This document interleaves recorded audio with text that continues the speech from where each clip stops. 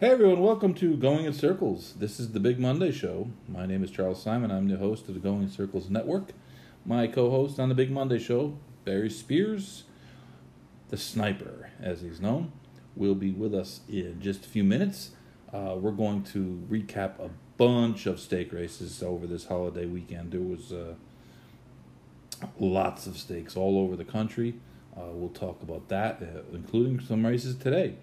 Um, we'll talk about some things that kind of were hot button issues over the weekend. Um, Maybe not the most important things in the world, but things that we want to take a crack at. And in our last segment, we're going to talk about an issue that seems so easy to solve that's so difficult. And we'll let you know what that is when we get there. But I appreciate you tuning in, and we're gonna split it up a little bit. Maybe make it a little bit of a shorter show, but kind of focus on certain topics. And we're gonna lead off with the stakes recap, and there was plenty of stakes, including stakes that were just run not too long before we went on the air. All right, be back in a minute with the Sniper. Hello, Mr. Spears, Hello, Mr. Simon. and a good big Monday to you. As well as for yourself, a good big Monday, a great big Monday. It's a holiday big Monday, technically. It's a technical holiday, not a technical foul. It's a technical holiday. Should be a technical foul. Well, it was weird, but we made it through, and here we are. We got the Big Monday show. We have a plethora of races to recap. We have a couple items on the docket, and maybe a little bit of a new format. We're going to try to split it up a little bit. So, I guess let's just add one right on the top, and something that happened just a few hours ago. The Gamine return. Is that what you want to call that? A return? So it was like a kickoff return, which she got in the open field and ran away from him. Yeah, it was Desmond Howard Set a track record. 6.5 furlongs and 1:14.4 change. The thing is, I get on her case about the tomato cans thing, but there's really nobody to run against her. Not at 6.5, 7. Who is there that could run with her at all? That's a great point. As a matter of fact, like Frank's Rocket ran in some. Not that Frank's Rocket is in the same league as her, but she ran in and won some little minor league stake in Iowa the other day. It wasn't even, I think it was like a $98,000 race. So obviously they have kind of downgraded, unless they were just looking for an easy spot. But yeah, you're right. I mean, Gamine is by far, she was the best filly sprinter last year, and she remains the best filly sprinter this year. By a long but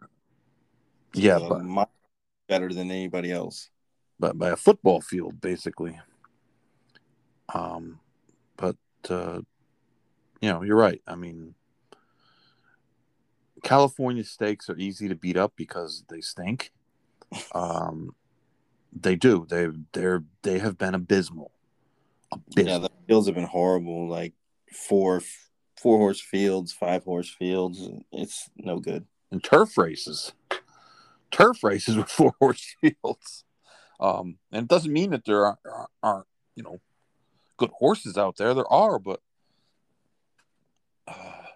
these layup drills. I've made it a rule over the last, let's say, about 5 years, is to bet against any stakes horse coming east from California. It's just an automatic no play. Like I refuse to do except in the Derby. it. Bet him in the Derby. Yeah. But any turf horse coming out of California is an automatic play against. No, there's something that needs to be done. Graded Stakes Committee, you guys, there's a reckoning that's going to come here, and we've got to get as an industry that these stakes are bad. They're bad for business. You're creating a lot of phony black type. Horses literally have to beat one horse to get black type. And in the ways, the bloodstock business isn't beneficial to racing. Yes, in some ways it is, and in some ways it's not. So, well, it is when it's not oversaturated. Well, it's like you were saying, there's a ton of stakes races, and then there's a ton of bloodstock people, and it just seems like that whole market is over flooded, and it's diluting the whole premise. Right. No, this is true, and I guess the point I was trying to make was that, like you said, when you have 4 and 5 horse races to get black type, you're only having to beat a horse or two. So,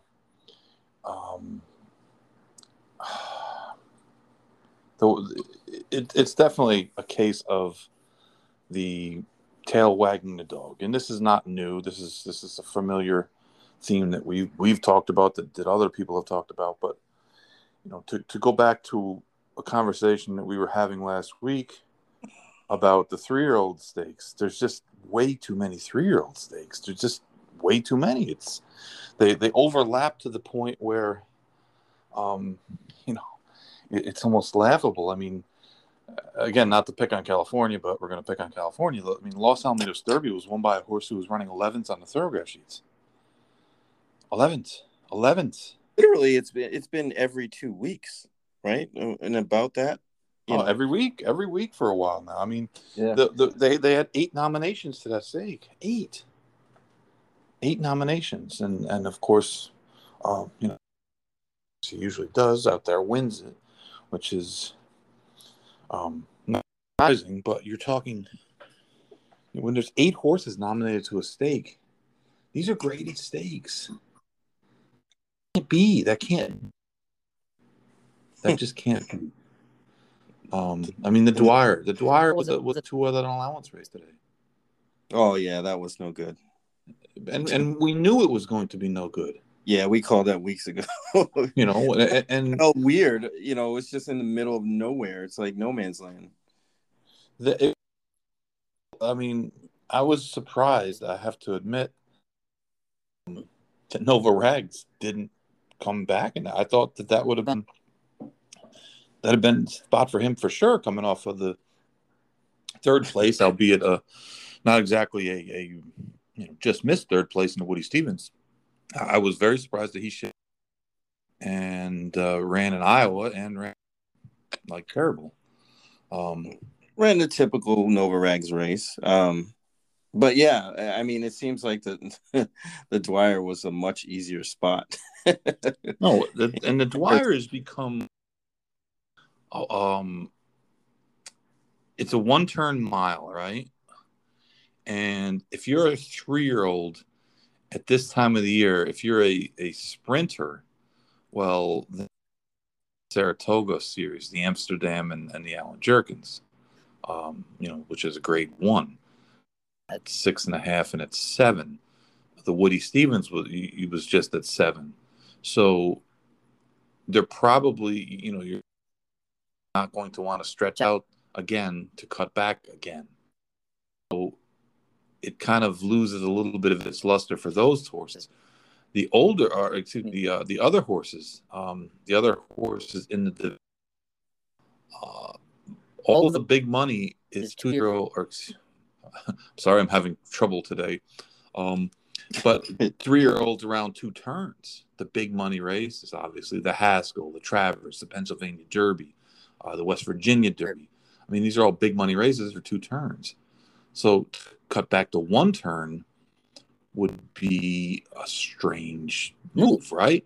So, between and the Los Alamitos Derby and the Dwyer and the Iowa Derby and the mini Pegasus, and then 2 weeks we have West Virginia Derby, the West Virginia Derbies in August. We have the Haskell coming up, the Curlin, the Jim Dandy. I mean, there's just this overflow of race of horses, and as such, that's what happens when the Iowa Derby was won by a horse named Stiletto Boy. It was a local horse. Super stock stunk, Nova Rag stunk. But this is what's going to happen. The horse who, like I said, who won the Los Alamitos Derby yesterday, he would have been,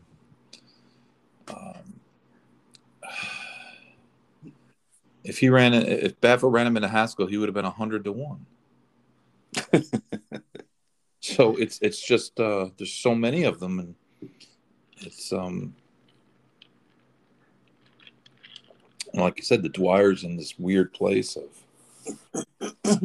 the only benefit of the Dwyer at this point, really, of course, like First Captain, who won today, who is a late developing horse, who hasn't, has raced in New York around one turn, even though he's really bred to go probably as long as they write races on the dirt, being by Curlin out of a AP Indy mare named America, 4th of July, But like for him, it kind of fits in some way because it's his second start against winners, and even though he won the race, he is still eligible for the Curlin, which comes up in I think like 25. Because the Curlin now reads for horses that have not won a sweepstake at over a mile, so the mile race no longer counts. So he's still eligible for the Curlin. I'm pretty sure it used to be if the horse won a stake. I might be wrong. That's what I thought the race was. So, that's a little bit of a benefit, but it's still coming back in less than a month, which is not done that often with those type of horses. And I think you're going to get you're going to get this field every year. You're going to get a bunch. It was literally a bunch of allowance horses. The only horse who won a stake had won an off the turf stake. He didn't do much running today either. But short fields are a big problem, man. And it's not just stake races. Everywhere, short fields. It's just, it's an issue. And there's always going to be excuses. Everybody's waiting for Saratoga. Everybody, Ellis Park is, guys for Churchill, they're closing the backside. They had to move. They had to do this. They had to do that. But I don't buy it. But we've been for a long time without, all those other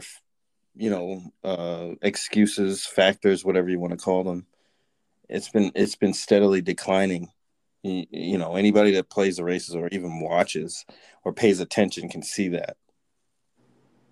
Yeah, it's something that it's difficult to get anyone.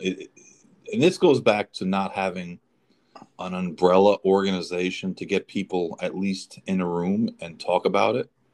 Say, hey, we have a big problem. How do we handle it?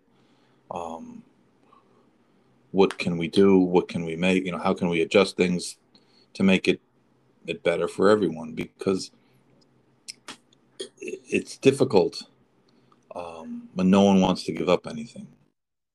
But we're at this situation, and there's just not enough horses to go around. Yeah, that's pretty obvious. That's like the thing that jumps off the page. Yeah, and it's easier to see with the stake horses because they're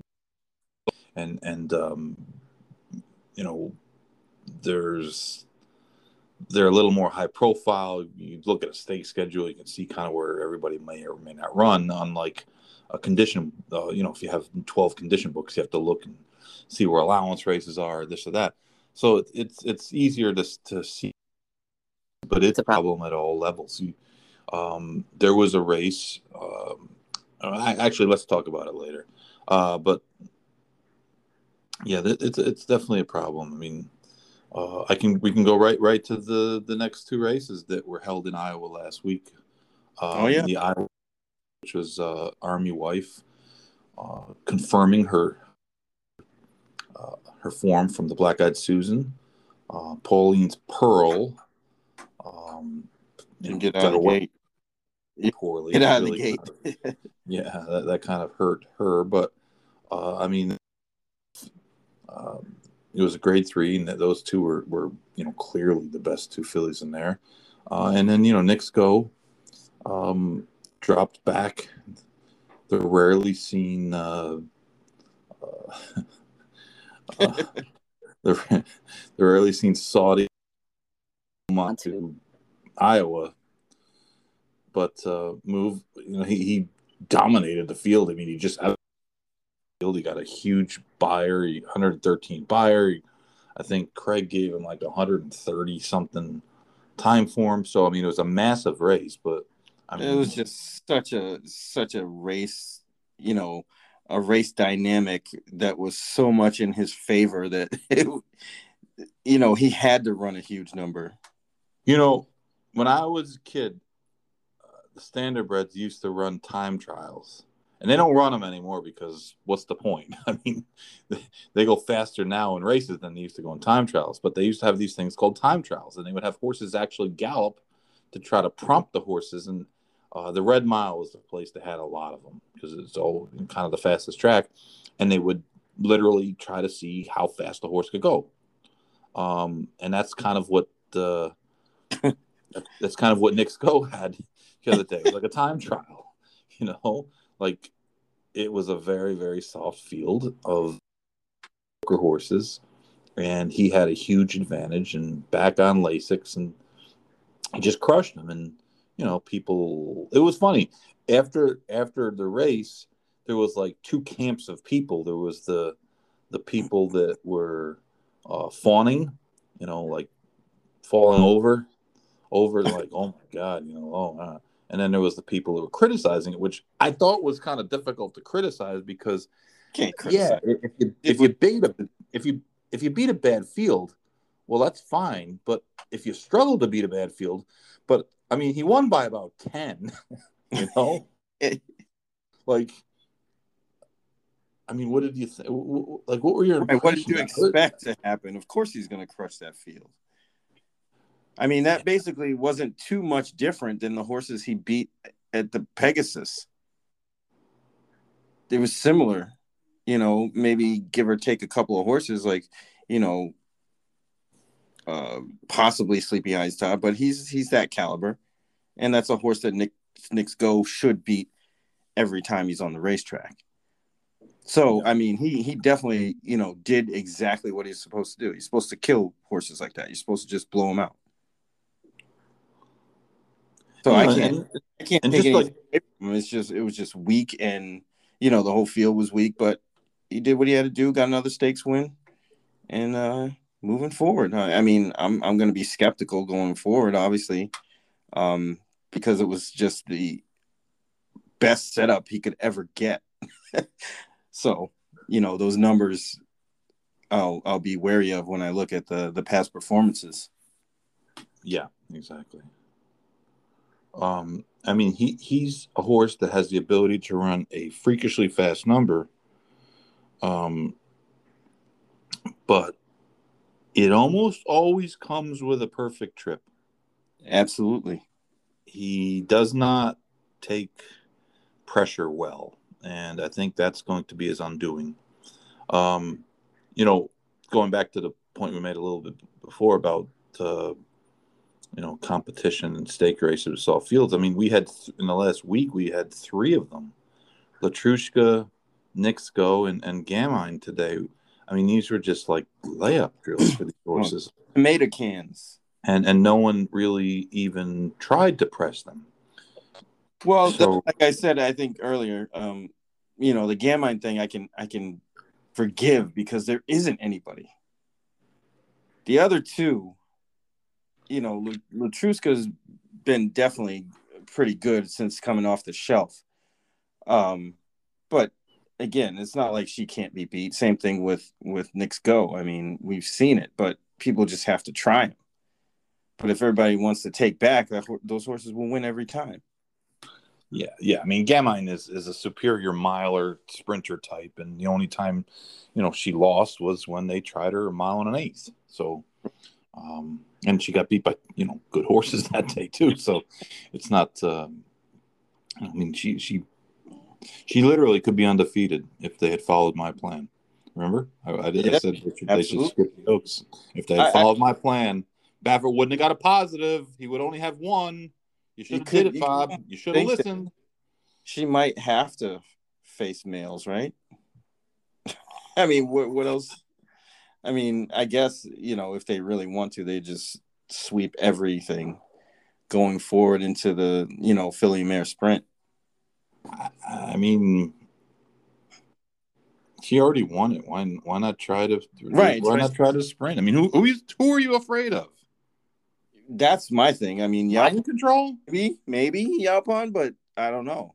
No, Yaupon is right. Well, that's what I'm saying. Off the shelf after the no-show last year, I killed Yaupon. Sorry, Yaupon. He did win this week. The Light Diffuse. He did, which another 4-horse field, right? 4-horse field.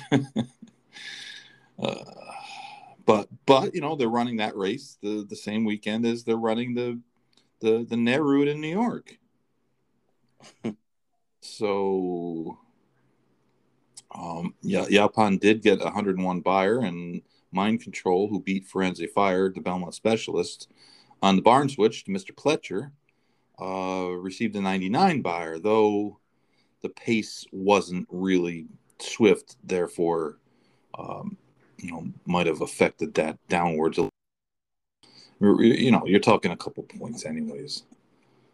But I actually Mind Control winning key to I actually cashed a ticket at Belmont. What? Yeah, late pick 3. Yes, sir. Late pick 3. I like Fire. Oh, Fire. Our buddy. And then I went to the Naira Shuffle. There's only one horse with speed in this race.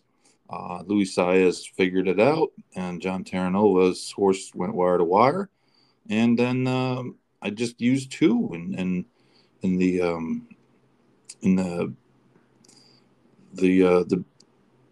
Mind Control. The Nehrud. I mean, to me, Firenze Fire, of course, had the rail again, which isn't ideal. And Mind Control, like I said, switching to Pletcher. The horse has run big, good enough to win the race before, and virtually no one else in the race had. So it was a 2-horse race. I mean, it had the one, had Firenze Fire won, I would have cashed, but it was $35 pick 3. Yeah, with even money starting it out, and the second choice winning the third leg. So I mean, I'm patting myself on the back, as you should.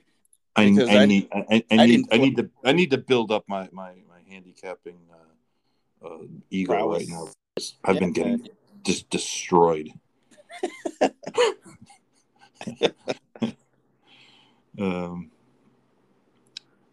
But like you said, I mean, Mind Control, Firenze Fire, and Yaupon and Gamine. Who you taking? I'd have to go with Gamine at this point. Yeah. Not only that, they're going to give her 3 pounds. Like she needs more, The pick 6, Pimlico had a big jackpot pick 6 payout yesterday, and I got to tell you, you are way better than I do. Yeah, that was tough. Those horses were tough to have, a couple of them.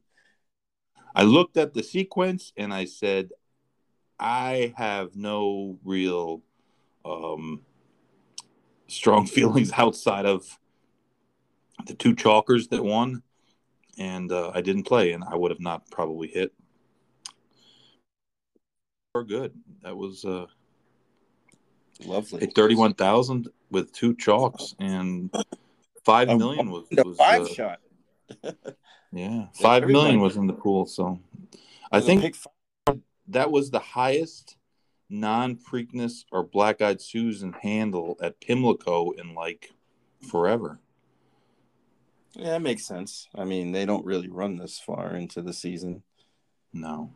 And there was already 1.4 million into the pool already. So, yeah, that makes sense. Yeah, we had the Summit of Speed was Saturday. Summit of it's what they should call it now. I said they should have a whole card of 5 claimers and call it the Summit of Shit. Probably the best races they get all year during the non-championship meet. And not for nothing, but the race today at Belmont, I think it was the 5th race. The race prior to the Gufo race, it was a fillies and mares 25,000 claiming. That may have been the worst 5 claimers I've ever seen. And it was a good betting race. I mean, it was a good betting race. Those are usually the ones, man. I mean, the worst fields end up being the best betting races for a lot of reasons. 8 claimers all over the country that I think that could have won that race. It was really, really bad. But it wasn't state breds, correct? It was not a state no, an open 25,000, not a condition at all. Wow. It was a soft 25 claimer. So if you got horses in that up in the Northeast, and you got anything that can run can shade a 10 thoroughgraph number, you're good because you shot. Yeah, so the Princess Rooney was a win and you're in. CC for Whitey McCarthy, she was just too good. Too much. Yeah, wasn't the Smile. No, it was kind of a wide open race on paper, but yeah. Miles Ahead won the Smile. That was Eddie Pleasure. Victor Espinoza on a pickup mount. Victor came in and supposedly was on vacation in Colorado for 3 weeks, hadn't ridden at all, comes in and wins both stakes. Stole some money. Yes, sir. I had that horse, by the way. Miles Ahead. Funny, yeah. And I believe from what I was reading, the whole DRF staff that handicaps Gulfstream had that horse, and he wasn't the favorite either. I think he was second choice too. Third choice, I believe. Maybe third, yeah. I think Chance It and Diamond Oops and Chance It were favorite and second choice. Definitely against Diamond Oops in that spot. But the Summit of Speed is a shell of itself. It really is. It's fallen actually behind the Clamming Crown. It essentially was 2 stake races. They had 2 stakes, a maiden, and the rest were relatively cheap claiming races. So, well, you know what? There's too many stakes. I mean that's a problem. So I mean, too many stakes, not enough. It's a bad formula. Yeah. Well, you know, when they first started running Summit of Speed, it was Calder, and it also was Saratoga opened a little bit later, so there was a little more of a gap between that, I believe. But yeah, it was. Well, yeah, no, I think it was this time of year, beginning of July, late June. Yeah, but Saratoga didn't used to open till the end of July. They didn't open until the last week of July instead of or August at that point. Yeah, I remember it's in those races in on the Summit of Speed card one year. Yeah, the Smile was a grade 1 $500,000 race when it was at Calder. Yeah, it was a grade 1, and it probably shouldn't even be graded now. I mean, that was not a strong field. The Suburban. I'm still laughing about that. You know, I didn't really like Happy Saver's comeback race. No, it wasn't that great. And I didn't like his race on Saturday at all. I really think that horse is he just hasn't progressed.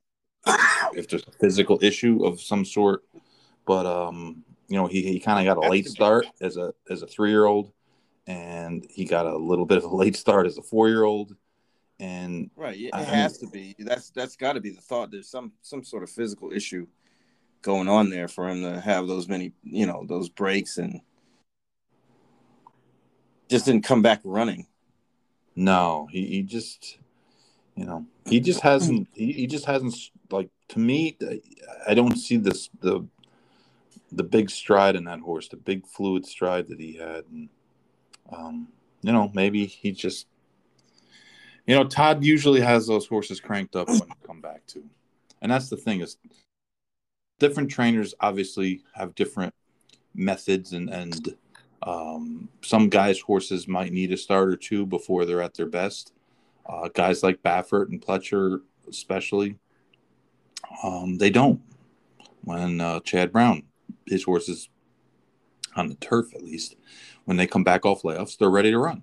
They there's no more, give them a race or two. But, some guys, it's not that their horses aren't ready to win, or it's just that they might get better their second or third start off a layoff. But Todd's not. The horses are usually pretty sharp off a layoff. So I don't know. I really don't know, because He even had a rabbit. He even had a rabbit, technically. Yeah, well, kind of a rabbit that wants to go like 1 3/4 miles. Dave Moretti, the boxing judge. But Max Player kind of, I'll be honest, after the race, I looked at the PPs again, and I'm like, I don't see it. I just don't know where that race came from. I know that there was thought that came at really longer distances. I mean, if that's anything to hang the handicapping hat. There was a line of reasoning that the Pimlico special race was, against the bias. He was running against the bias, but he didn't do much running, and it wasn't a very good field. So, this race kind of came out of nowhere to me. Yeah, I even texted you. I said, "Why are people betting Max Player?" Yeah, exactly. That was the situation. Is that you were questioning that, and he was betting the doubles. That's what really jumped out to me. I was like, this horse is kind of bet in doubles. It wasn't like it was a huge thing, and he was taking a lot of action, a lot more than I thought anyway, and came through. Hats off to him. He won. I like you said, I don't know where that came from. I would have bet against him 12 times out of 100, every single time. It's just insane. I don't know where it came from, but it looks like people were anticipating a bounce back of sorts. But the only thing I could see after the race was most of his races that he did run well were longer, longer. But I couldn't gamble on that. Yeah,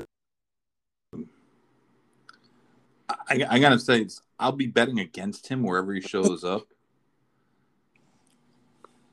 So, yeah, well, I'm guessing maybe the Jockey Club Gold Cup, right? If you're thinking maybe he wants to go longer, keep him at the 1 1/4. Yeah, that seems reasonable. It is still 1 1/4, right? So I don't know. I know they moved it to, which is just weird. Yeah, that's strange. I don't like but it. That race is not till September 4th, so you're talking 2 months. But I don't know about I don't know where there's any other 1 1/4 races. There one at, but that's in September also, isn't it? Where? On the Parks, what's that crazy day they have? Oh, the Greenwood, but no, I think it's 1.5 miles. I think the Greenwood's 1.5 miles, because the Greenwood was kind of like literally the only prep for the now defunct Breeders' Cup Marathon. It's there's a marathon race on the undercard. It's just not a Breeders' Cup race, nor should it ever have been. It was a championship race for a division that doesn't exist. But I don't know. I mean, to me, I'm willing to kind of like. Well, I'm not willing to. I'm going to just pretend like this race didn't happen and just go back on with Max Player not being that good.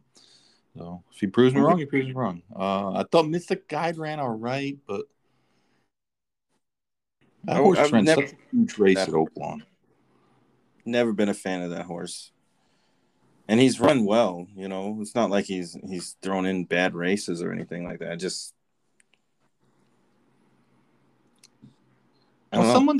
Someone said something about a horse. Who was it?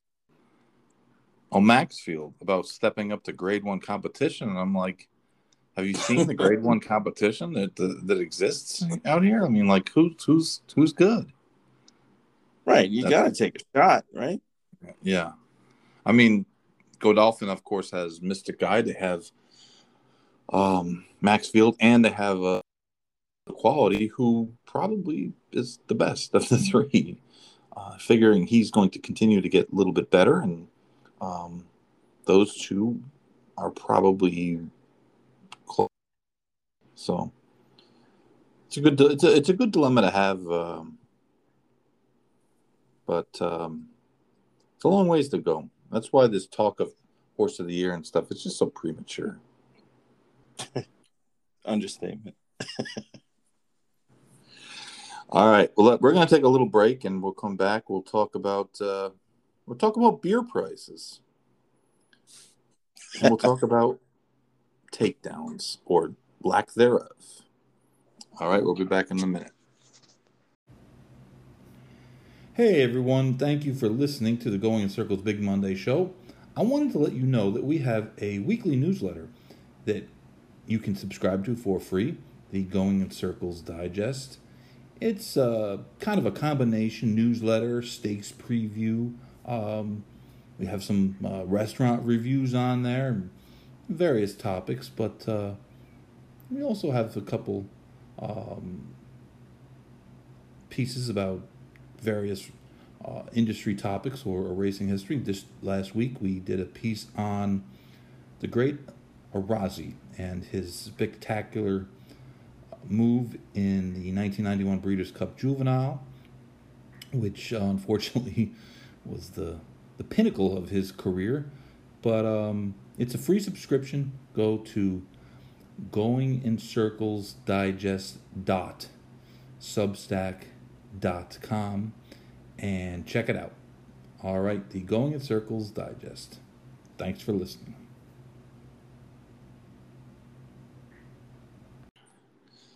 All right, we're back. We're going to talk about something that was put on Twitter yesterday. It elicited a lot of commentary because, sometimes these are the type of things that we wind up talking about. But a Belmont regular put a plastic craft beer with a little orange. I guess it was about eight ounces. Paid $14 for that. Seems kind of, wildly high. And I wonder sometimes, like, if the powers that be, and I understand that Naira, it's a little different because I don't know that I think they might have had their concessions contracted out to someone, or to Genting maybe, or I'm not exactly sure what the deal Aqueduct they are, but they have to understand that when you say you're a sporting event, like a baseball game or a football game, that's just really not the truth. It just isn't. We're not a sport. We're a gambling entity. This is not a sport anymore, especially with the 5-horse field parades. Sports don't take 6 or 7 hours to get their card unless you're playing, what's that thing they play in India? Cricket. Cricket. Yeah, the cricket I guess can take a couple days. Kind of like weird baseball. But when you're asking them to come to your racetrack and stay there for 5 or 6 hours. And I don't drink at the races. I mean, if someone bought something and, forced me to drink it, I probably would. But I mean, I don't go to the races and drink because, drinking and betting my betting is bad enough. Bad bedfellows. But I mean, this is a problem. I was at Arlington I guess month ago, right?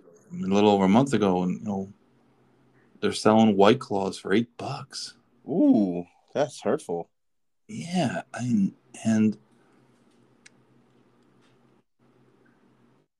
mean, we don't get that many people to go to the races to start with. And I know that Churchill has some, at Churchill, they have some specials, and it just seems that, we're bringing fans back, right? We're trying to get them back. We had a whole year without them. And I mean, we don't have huge Saratoga, Del Mar, Keeneland, occasional days on Churchill, big days at certain tracks. It just seems like we should be trying to make it a little bit more affordable. Yeah, like almost overcompensating instead of the opposite. I mean, that $14 beer, that's on par with NFL games. Yeah, and it's going to be 3 hours. And they cut it off. They cut off, after the third quarter, they don't even allow you. So 2.5 hours. So, all right, it's a little bit of a different story. I mean, or you get a 12:30, 1 o'clock post time, and they're still racing at 6:30, 7 o'clock. Well, we're thirsty. I mean, Alex Spears could have your cousin could have, he could drink 1 or 2 a race. But most people can't. But it's still, you're talking a lot of money, and that money, like from a horseman's standpoint, the track that goes directly to the track and their vendor. So that's money that's not bad.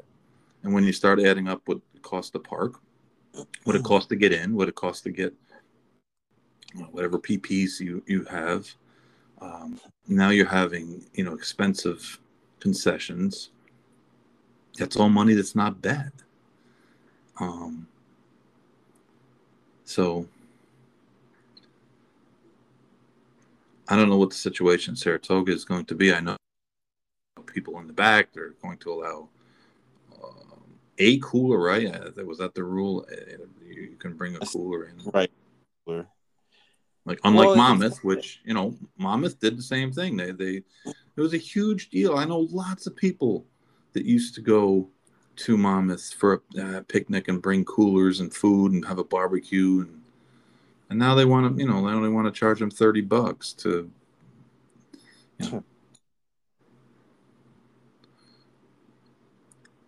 It just seems tone deaf. That's all. I guess that's all. I mean, yeah, counterintuitive. I mean, if you have people there, right?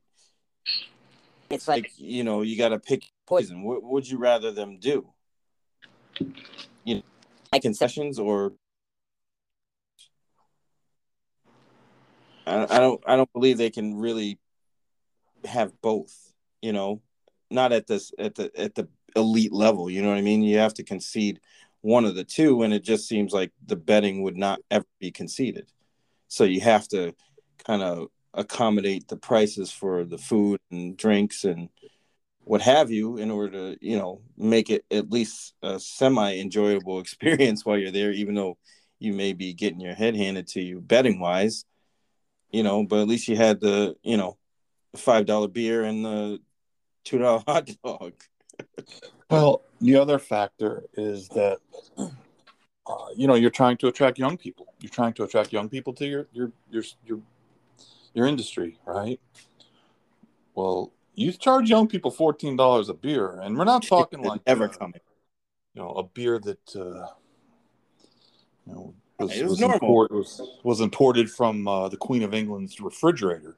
I mean, we're talking like, what's that, Blue Moon? I mean, Blue Moon. That was a Blue right? Moon. Yeah. Yeah, I mean, this Blue Moon like special. It's like, is it like the Into Mischief of beers? Well, you could buy a 6-pack of that for less than 14. See that can I opened up, and it was not beer. Pepsi. Actually, it was iced tea. Arizona iced tea. Oh, is the green tea? Yeah, I'm so addicted to that. It's Very a good. I have to get it. Yeah, it's good. It's good stuff. There's something in that other than sugar. No, not much else. No, I just like, if you think about it, because they always want to say, and this is always the tracks, look at the Yankee game. You're not the Yankees. Right. It's not a Yankee game. And it's not a basketball game. Listen, you know what? Belmont Stakes Day, Traverse Stakes Day, Pegasus Day. I get it. These are huge crowd. People are there to spend money. But like your day-to-day regular days, like, you gotta beg people to come. And if you go to a football game and you're a drinker, right? Well, you're in the tailgating. Well, you're gonna be you're gonna be bringing your own. So you're gonna go into the game pre-raced. So you might have a couple inside, and then they cut you off in the third quarter. That's what I'm trying to say, is that you might have one or two, maybe.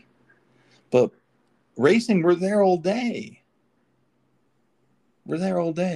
And that's another one of those, like in horse racing, that happens a lot, where they don't play the long game. They're playing the short game. That's a great point. They're thinking about the immediate impact, not what the impact is going forward. And that's the short-sighted thinking is just going to destroy this industry.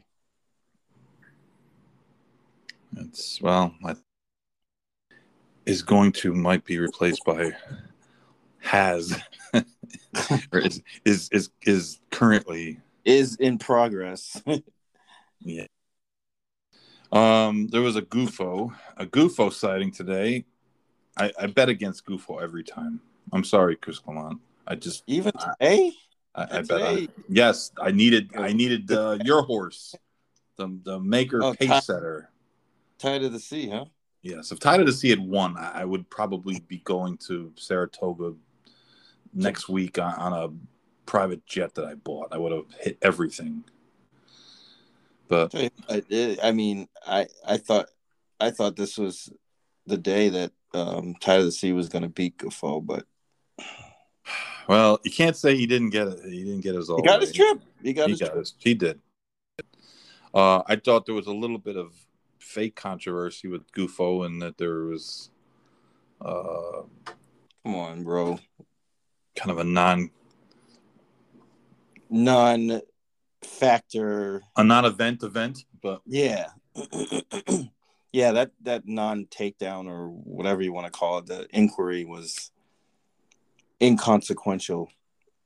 And I think they made the right call. They did. Speaking of stewards in New York, and I know 2 of the 3 stewards pretty well, and I like them personally, and I can't fathom how they let Leah Giamardi's horse run in the 3rd race on Saturday at Belmont. I just can't fathom how they let I got a lot of text messages over that one. A lot. And I just was kind of taken aback. You just can't let that horse run. You just can't. Their rationale is, they said, I read an article, and they said that the horse did nothing but jog for 3/8 of a mile, and that's not what it looked like. Yeah, It was more than, they have a I mean, a lot different. I haven't. I mean, I've been going to the races and watching races for almost 30 years. And I've never seen a horse break away from the handlers and jog. Not saying it hasn't happened. I just never seen it. They usually all take off. Well, the horse, and I mean, he was not jogging; he was galloping. He was running, and he was galloping at a pretty good clip for a long ways. Got halfway around the clubhouse turn. That was just you just can't. This is the thing, is like afterwards you cannot you can't you have to say, hey, listen, we might have screwed that up. We maybe should have not called. Don't defend a bad call. Don't defend a bad call. The horse eased. Yeah, it was gas. He already ran the race twice before he actually ran the race. Of course he's going to, ease. Listen, if the horse runs good and he gets beat on the neck or something, then, okay, you made a bad call, but you got lucky and dodged it. You can't let that horse run. No, there's so many things. There's no upside to that. You're Naira. You're not funner. It's a holiday weekend. I mean, come on. Yeah, I don't understand the rationale. And then, like you said, I didn't understand the rationale of letting him run, and then I don't understand the rationale of defending it as if there was nothing to see. I told somebody that was texting me about it. I was like, well, it sounds like they're trying to pull the Jedi mind trick on us, like we didn't see what we saw. It clearly the horse ran for over 3/8 of a mile. So what are you trying to tell us, that, like we didn't see what we saw? I mean, and this was just being on TV. Never mind the people at the track. Let me ask you a question, Barry. If that's a 7-horse race, does that horse get scratched? Yes, indeed. Absolutely. No one does. Because everybody thought so, including the assistant starters, because they took the number down. My question in the bigger picture is, why does a $90,000 New York bred first level allowance only have 4 runners anyways? Yes. I know there's a couple of scratches, but why? Yeah, to that point. Yeah. Why are we even there? And apparently that race had not been filling, and I don't understand. How does that race not fill? I know. I was thinking the same thing. It was like, well, it seemed, the field was light to begin with, and then the rain scratches. Yeah. Usually that would, at least in my mind, be a race a lot of people would want to be in. I mean, you can't just have every race be a turf sprint or a mile and a quarter. I mean, it can't just be that on the turf.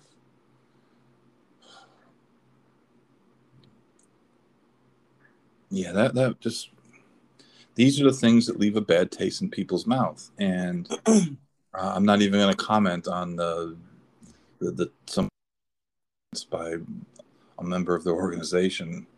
Just, I mean, just come on. Like, what are you guys doing? Handles up a little bit. Everybody's puffed up, like, come on. When you always say, it goes to your point when you say, that they believe that all the customers are dumb. That's what that says to me when you see things like that. And it's not the case. Typically a lot of guys that play horses are a little ornery, but they're not dumb. Yes, I get it. Saratoga's coming, and it'll all be in the rearview mirror soon, right? But like, it doesn't need to be this way. I mean, how many times have we said it? Like for a racing podcast, there's plenty of ammunition that the racing industry gives us. Plenty of ammunition. But it's We also do plenty of 12-hour shows. research, marketing, like things they can take from. If I was running something like that, I'd have somebody listen to these things. I'd have somebody listen to podcasts just to see what's going on out in the street.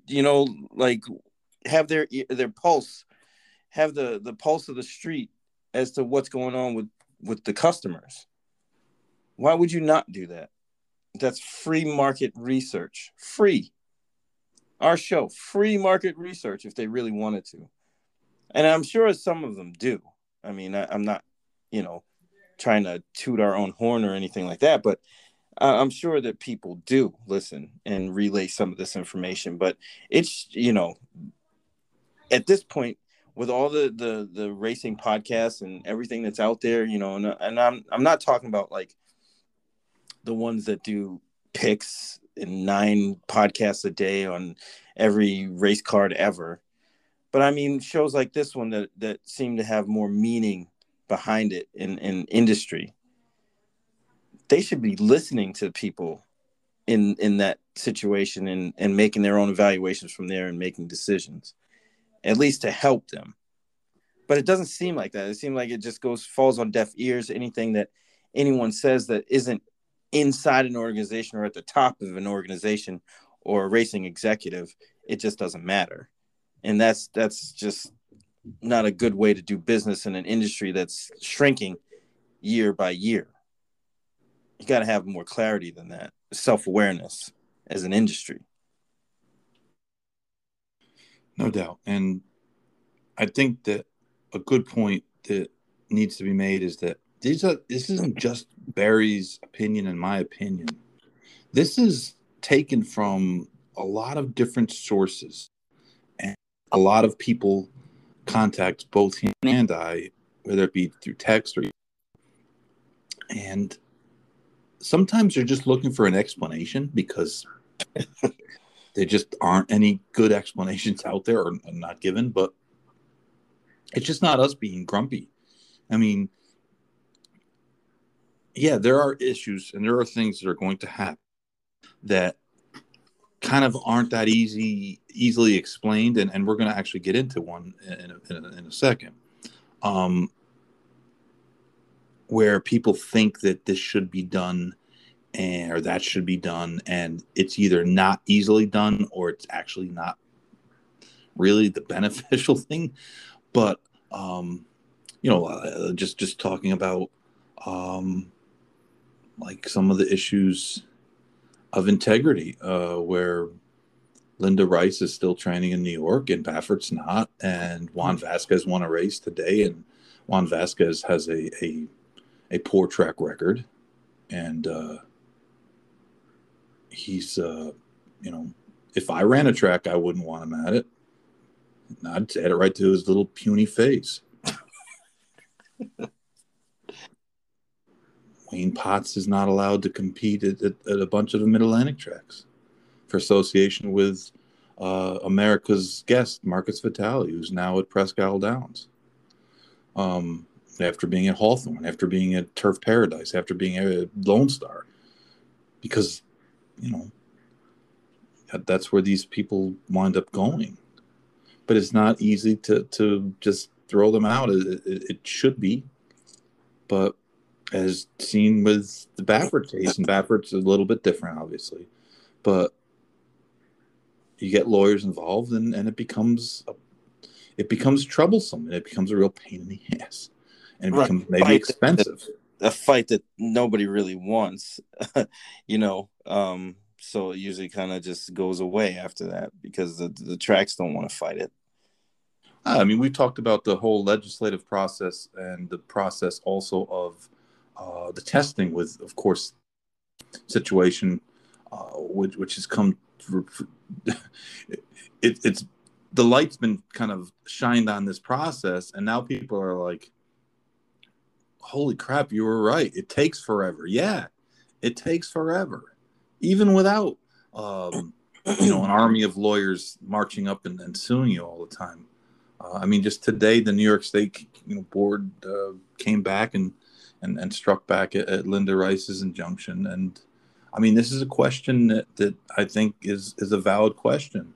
If you are going to not allow Bob Baffert on your property because of integrity issues, and I have no issue with them doing that, then why are these other people allowed? That's a question that's not easily answered, and I'm sure the first answer would be, hey, they're all different situations, which is 100% correct. But some of the stuff that we can do, like not charge $14 for a draft beer, or have some sort of consistency from the stewards. If we could, the low hanging fruit, like we got to pick the low hanging fruit. Right. It's I say this all the time. You have to control your controllables. And, there's a lot of things that are in the control of the racetracks and the racetrack executives. And like you said, the low hanging fruit, that should be easy. That's a no brainer. That's stuff that needs to be changed or altered or fixed, to accommodate the customers. That's the easy stuff. Let the other stuff play out. And you might not get that many gripes from people when you compound all these situations. Like you said, the $14 beer, that's a pain in the ass. High takeout, jackpot bets, things like that. And all those things combined make the issue bigger when it comes to integrity and other things. If you take those things out, it becomes a focus, but it's less of a thing, because people are, like, all right, well, the product is good and we can go there and hang out, and not that they're going to overlook the integrity issues, but it doesn't make it such a huge deal in conjunction and combined with everything else. It's just human nature in a way. This is true. This is definitely true. And one thing that individual tracks, individual executive, individual groups forget sometimes is that the customer is not looking at you as an individual track. They're looking at you as part of an industry. So even though you might have situations that are different materially, if one track does something that people like and you don't do it, well, you're going to hear about it, and vice versa. So that's the one thing that we forget about, is that most of our business is conducted through individual means, meaning one track company or one circuit or one jurisdiction kind of does things without a whole lot of interaction with other jurisdictions. Now, there's some, of course, but it's going back to the stakes situation is really terrible. I mean, we should have. In a perfect world, we would have a board meeting, and there'd be 12 people there, half of them from tracks, half of them not from tracks, and figure out a stake schedule for the whole country for the year, and with certain parameters, and or at least some sort of schedule. I mean, we just have too many races, and that's one of the biggest issues. There's just fewer horses. And, Crunk had a stat early this year, something like 5,000 less horses raced this year than last year, which is like a staggering number, and it's just not being dealt with. But it's a tough topic to talk about, because there's a lot of there's a lot of Minutia. There's a lot of minutia, but it's hard to get the numbers. You know what I'm saying? It's Yeah, hard to say but it's there's all X private. amount of Yeah. horses here, there's X amount of horses there. We kind of count them after they race. So the amount that actually or haven't raced in a while, we really don't know. Right, it's never accounted for. Right, we really don't know what that number is. But I mean, just think about all the times that we horses or know about horses that just basically come down to Gulfstream for the winter and never run. Yeah, a lot. Yeah, you see, when they go up back to Keeneland or back to New York or somewhere up north, you see the works, the pattern. Palmettos, and where do they start? Keeneland, which of course makes the people at Gulfstream crazy, but it's just the way it is. All right, let's take another little break, and we'll come back with a great idea that's actually virtually impossible to do. All right.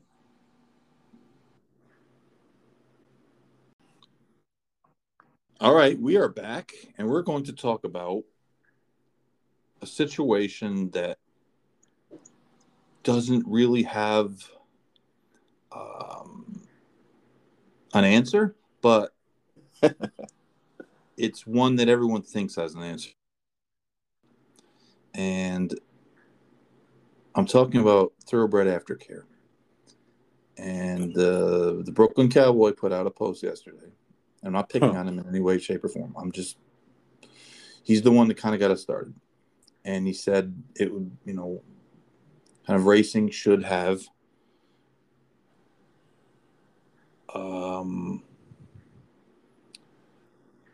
a process where 5% of horses' earnings are taken away or taken out and put towards a pool for aftercare, kind of a Social Security for horses type of thing. And everyone thinks that's a great idea. Sounds good up front, but you have to think immediately that the logistics and it's just gonna piss off too many people. Well, the first, even though it shouldn't, I get what's going on. Like, there should be something, but I don't think that's the answer. This has been an issue that's been studied for a while, and sometimes when nothing happens with things, because we do a poor job in the industry of, being transparent about things and letting people know that we are actually working on some of these things. But I have had some experience through my work at the HVPA here in Florida with the Florida Track Organization, which is the retirement organization for South Florida. And I've seen the numbers. I've gone over their balance sheets and such, and I think that one of the things that people don't understand is that, number one, it's expensive to take care of these horses, because for the most part, the biggest expense is probably the facility. It's expensive, really expensive to rent or to buy a facility. If you buy it, you have to provide the upkeep on it. So that right there is an expense, because you remember, these aren't horses that you're selling or that are going to generate revenue or they're going to race or you're going to come up with a stallion or a broodmare that wins a grade 1. There's no home runs. These horses are there for the duration. If they're retired when they're 3, 4, 5 years old, well, they might live 20 years if they don't get adopted out. And even the adopting out process is a little bit tricky as well, because there's not a great way of tracking horses once they've left, which, many horsemen owners, trainers have found out that horses that left with best intentions, with seemingly great homes, somewhere down the line wind up in a place that you certainly never thought they would wind up in. And a lot of times it's not because anyone did anything intentionally wrong. We had a horse when I was working. Steve Bick and I, we had the DT stables, and we had a filly, and she won a couple races, I think. And she had a knee that was bothering her. And I said, listen, she could probably go to like the Mountaineers of the world and be okay for a while. I go, but I think the best thing to do is just retire. She's a nice horse, and someone will, she'll make a good horse for somebody. We found a perfect girl. She was like 14 years old, and she loved the horse. And for a few years, she I don't know, whatever they do with this stuff. I know we used to get a lot of pictures, and the horse always looked great. And then, she grew up, and she went off to college, and her priorities changed, and her mom and dad were stuck with the horse. So they don't really, have they're not wanting a horse. And someone came along and seemed great, and going to put her in a great home, and had brochures and all this stuff, and it was a phony. It was a kill buyer. Damn. They sold the horse to her, or not sell. I think they gave the horse to her. And a couple days later, we get a phone call. Hey, this horse. They tracked it down via the tattoo. This horse is in New Holland auction. And I was like, can't be. there's no way that girl would sooner jump off a cliff than put her horse in a place like that. Can't be. And as it turns out, it was. And we, of course, got the money together and got the horse out there and got her into a different program. And she turned out to be okay. But right, that's the kind of things that happen. And so going back to the beginning, you're talking, I mean, number one, to administer this, you would have to have laws change in different states, because not every state has the same laws. Number two, you would be compelled to get everyone on board, everyone. And to think that you're going to get people, prominent owners, whose horse might have been disqualified from the Kentucky Derby, not the one this year, who won't buy the groom's win pictures. If the trainer deducts the $20 or $25 from the win picture on his bill, he will take it off, or if he puts it on the bill, won't buy the groom a win picture. $20-$25. Guy doesn't win a lot of, 3 claimers. Do you think that guy's going to give up 5%? You have a lot of people that take care of their horses, that do take. It's time for retirement. There's a lot of really great people out there doing a lot of really great work. To get a 5% surcharge taken off of earnings across the board, across the country, number one, it's almost an impossible task to do that.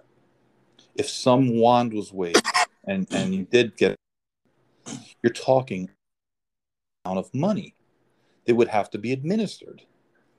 And everybody knows that when you start getting involved in these financials of tens of millions of dollars, this would be hundreds of millions of dollars. 5% of the total per in this country is what, dollars, right? I mean, somewhere in that. Close. So you're talking $50 million a year. $50 million. Well, who's in charge of that $50 million?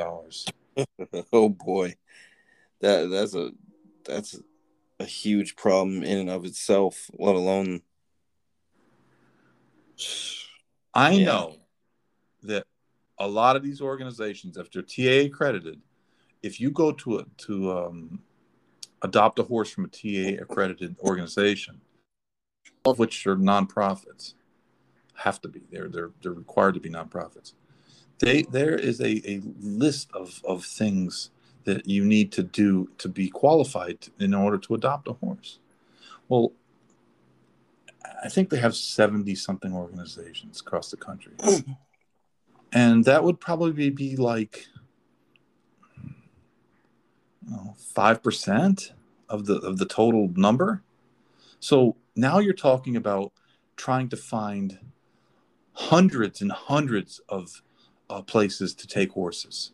Well, who's going to administer that? Who's going to make sure that the horses that go to these places that are going to be fed money to take care of them are especially when you're talking about a nationwide program? It's going to cost $50 million a year to administer the program. Yeah, and there's no money left over. And that's the thing. And who makes the call on whether a horse gets a surgery done, a colic surgery for an older horse, or if it's not really going to be, advantageous for a 17-year-old horse that's had a history of colic that has to have another colic surgery? It's going to cost $5,000-$6,000, and then the horse is going to need extensive care. And a lot of these horses at these facilities are taken care of by volunteers. So it's just it's a massive undertaking. It just isn't possible to do. It's an industry of its own. It would be. You would need to set up a big corporation. Yeah. A huge, and you would need people all over the country. And no one, if this was happening, and this is the other thing, if people knew, I knew of a rescue, and this was a story that was told to me, that had thoroughbreds and non, and they never wanted to adopt out the thoroughbreds because they were getting funded for the thoroughbreds, and the non-thoroughbreds weren't getting funded. So those are the ones they always tried to move. Now, you're telling me that if we take 5% of the purses and there's this huge amount of money, that's not going to happen over and over and over and over? You're literally creating a cottage industry. I mean, we have problems with the kill pen people, right? We're going to create a situation where it's just going to get bigger and bigger and bigger. It compound that issue. Who oversees this? Right. I mean, that's my question. Who oversees it?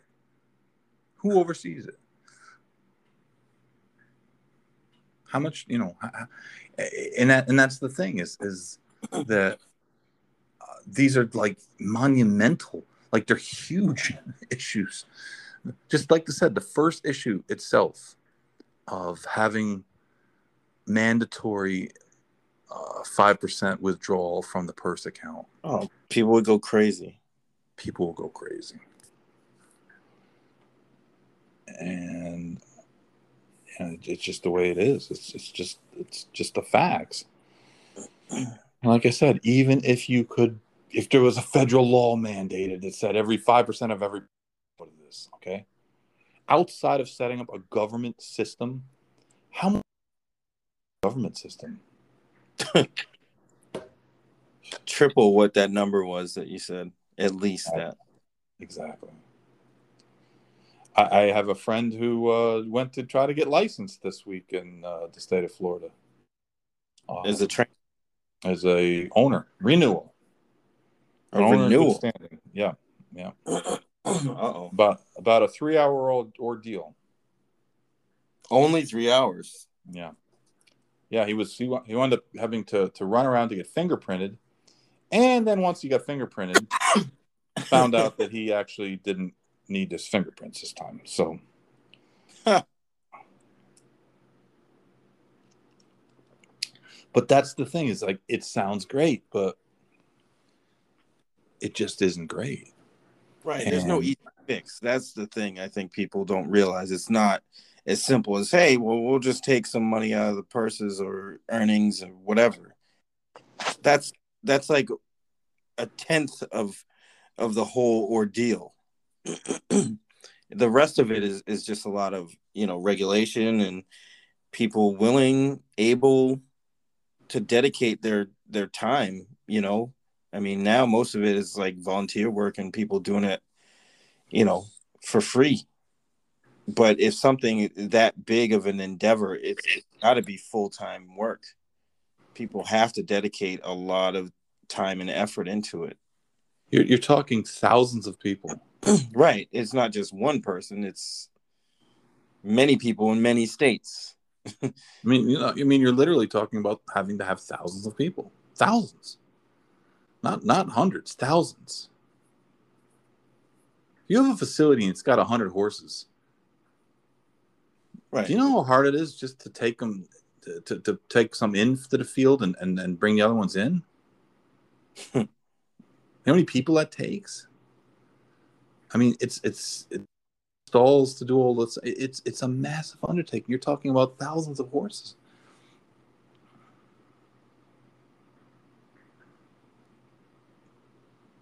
And it kind of makes me sad that we can't come up with something like that.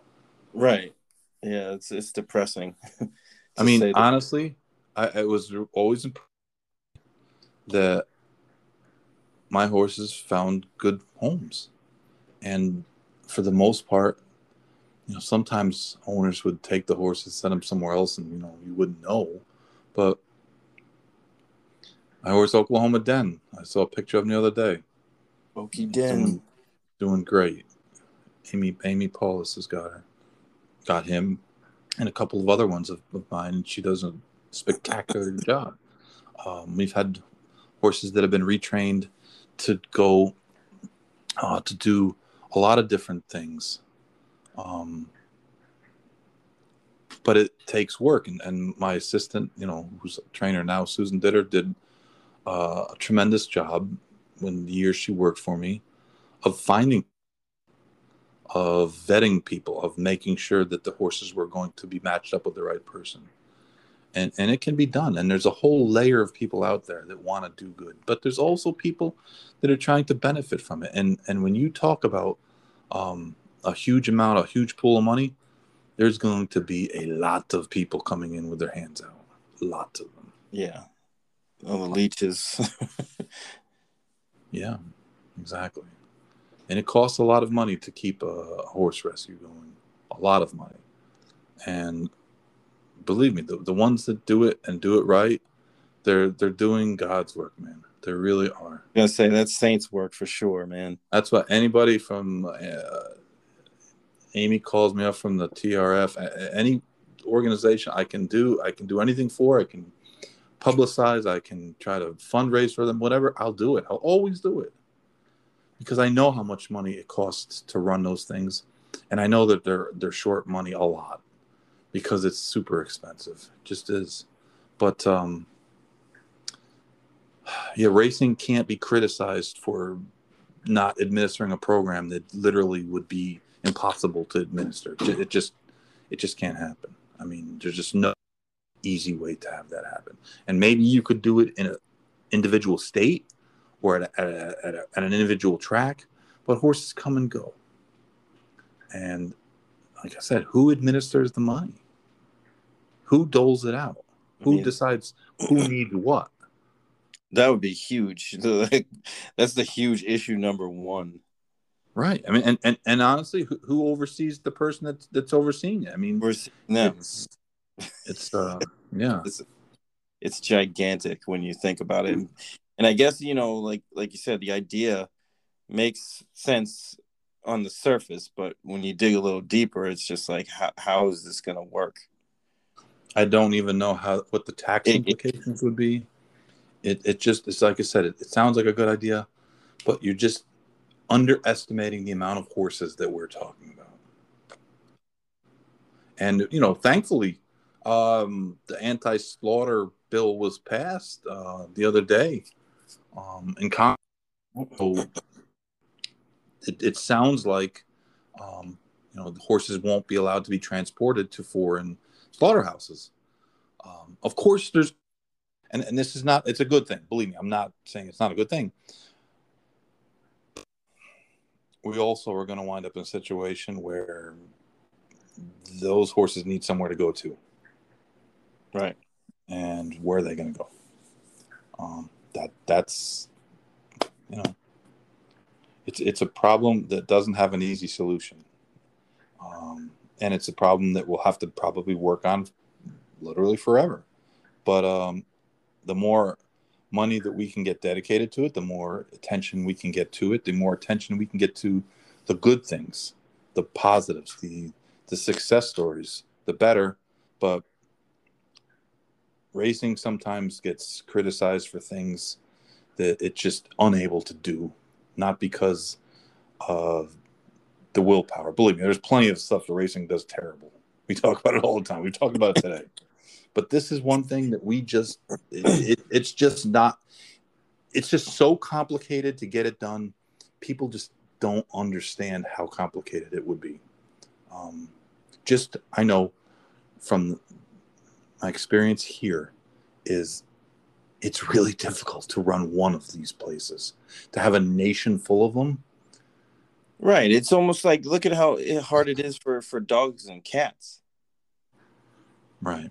Let alone horses. I mean, it's just exponentially a bigger endeavor, just off the top, just monetarily. It's just a whole different ball game. And in the end, the owners and trainers are responsible. They are. You're responsible. You're responsible. Way though, unfortunately, and not the breeder. And yes, it's great when the breeder does participate, does care, does want to help. Yes, but if a horse is in your possession, you have a moral and ethical obligation to do the right thing. Too many people don't. People don't.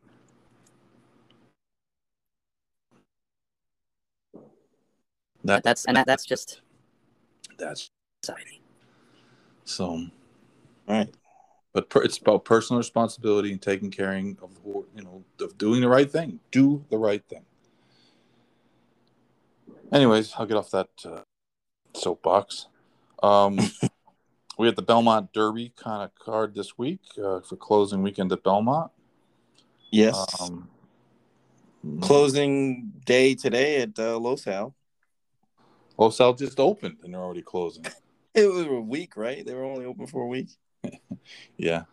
They should call it Royal Los Al. Should have ran at Fairplex. Yeah, right. So, we got that Belmont Derby card, which is a little bit odd, actually. I think it's usually earlier in the year. I think the way the calendar fell this year. But Saratoga and Del Mar opening up next week, the end of next week, plus the Whipless Haskell. So there's a lot of action coming up. Whipless, that ought to be interesting. It's sounding like a good field. I mean, Mandaloon is signed on, and Hot Rod Charlie is gonna come there, be there. I think Weyburn is gonna.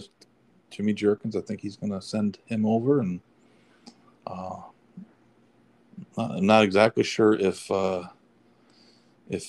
Steve Asmussen's going to send any of his, but he may.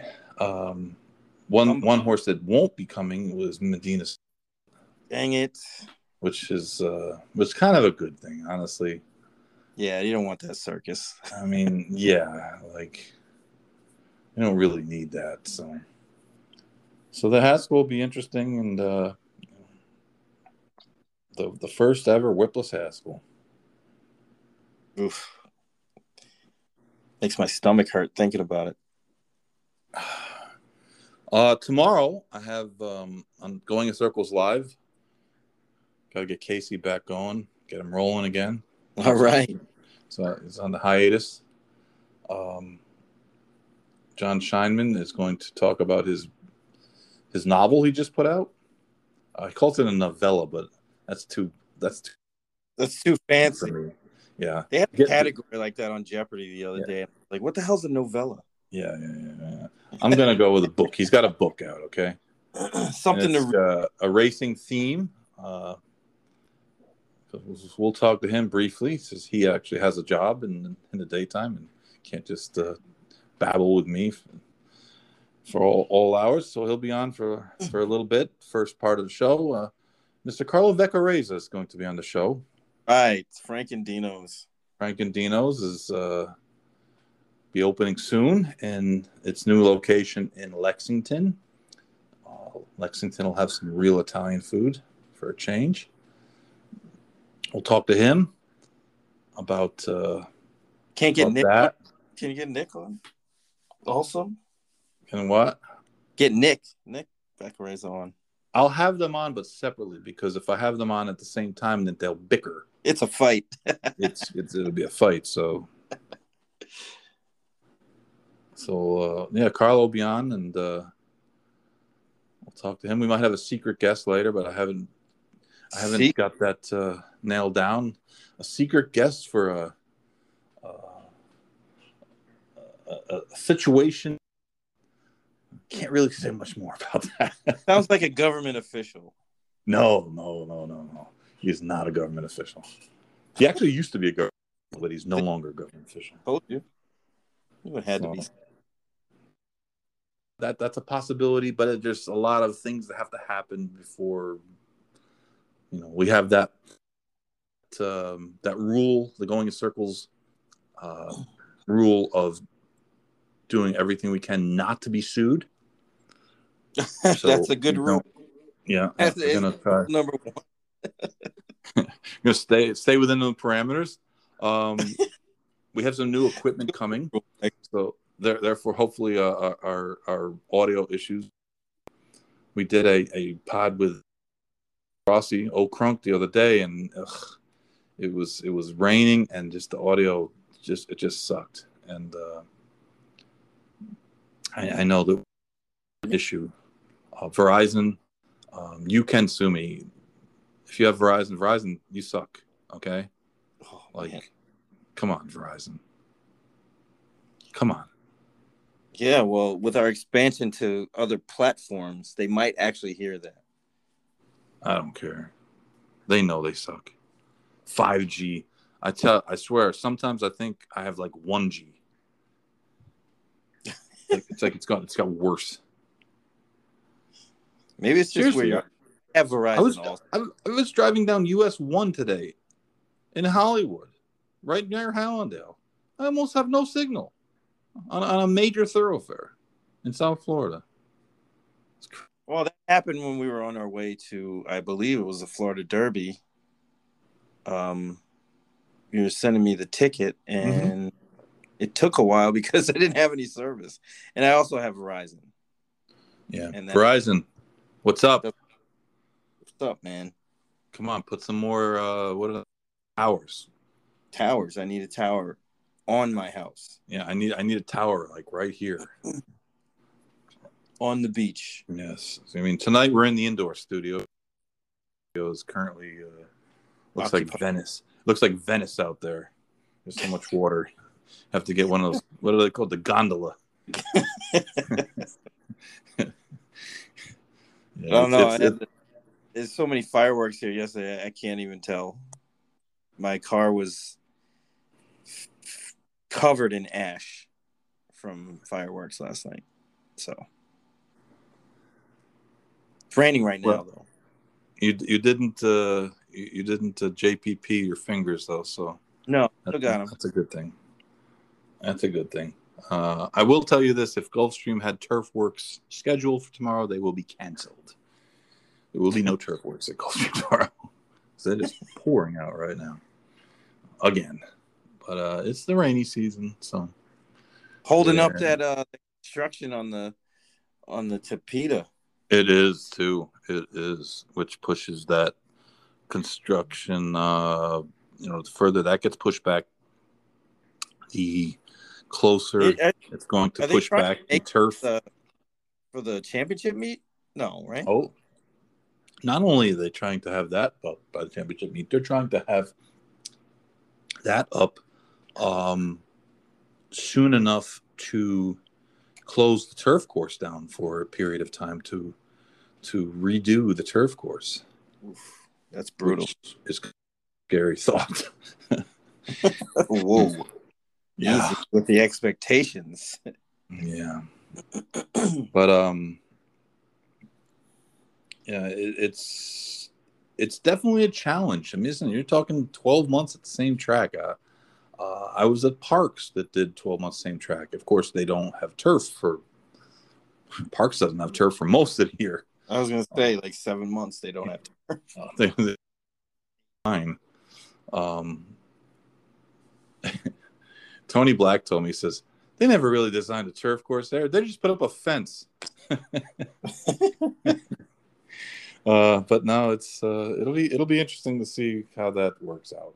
Like I said, I'm on record as kind of being against it. Well, not against it, but I'm on record as being that I don't think it's going to be a big success. Put it that way. I'm curious. I'm in the curious box on that one. Yeah, but it's still a work in progress. It'll be a couple months before we know anything about that. But anyways, it was countdown's on. Saratoga, Del Mar are just over the horizon, and I think they're going to have good meets this year. I don't know why I'm so optimistic about them, but I think that it just seems the word I get from my people on the ground in these places is that they really feel strongly. And places were very pessimistic. Well, yeah, the same people that were pessimistic last year are telling me that it's definitely a thing to be optimistic about this year. So yeah, I'm expecting good things, especially with fans back. It's a little weird. I mean, I think I said this the last time, watching races with no fans there.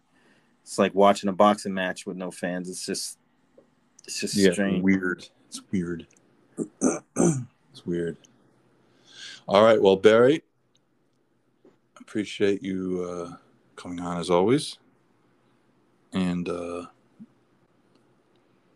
we'll talk next week. And we got some stuff going on this week. We got to get the videos we've been promising everyone. I've got to try to get them up and rolling. We started on a holiday weekend ish type situation, so got to get that behind us, and then we got those videos coming up. Yes, sir. We'll get those done, and I'm going to learn more about the technical aspect of this stuff. Only one way to go, man. That's right. I'm a 10-pound bug with the equipment. Got to win eventually. Sometimes, if Omar Moreno can win, I can win too. Hey. Omar Moreno used to be a center fielder. Now he's a jockey. All right. Well, listen, we'll talk to you. Tell Breezy. We'll see you soon. And we'll good luck for the rest of the week. All right, my man. All right. Big day next Monday. Be there. Big show next Monday. Big Monday. A big gigantic Monday. A Bobon Monday. Yeah, if you don't get the Google it. BOBAN. See you later. All right. Thanks everybody for listening. Pleasant Acre Farms, located just outside Ocala, Florida, is a full-service commercial breeding operation that has one of the top stallion rosters in the Sunshine State. Standing 10 horses, including sons of top sires such as Curlin, Harlan's Holiday, Unbridled Song, Scat Daddy, Cantheros, and Twirling Candy, you'll be sure to find a great match for your mare at Pleasant Acres. Owned and operated by consummate professionals, Joe and Helen Barbizon, they provide clients with world-class services in all facets of the thoroughbred industry. Their commitment to quality is what allows Pleasant Acre Farms to pursue their passion for breeding champions.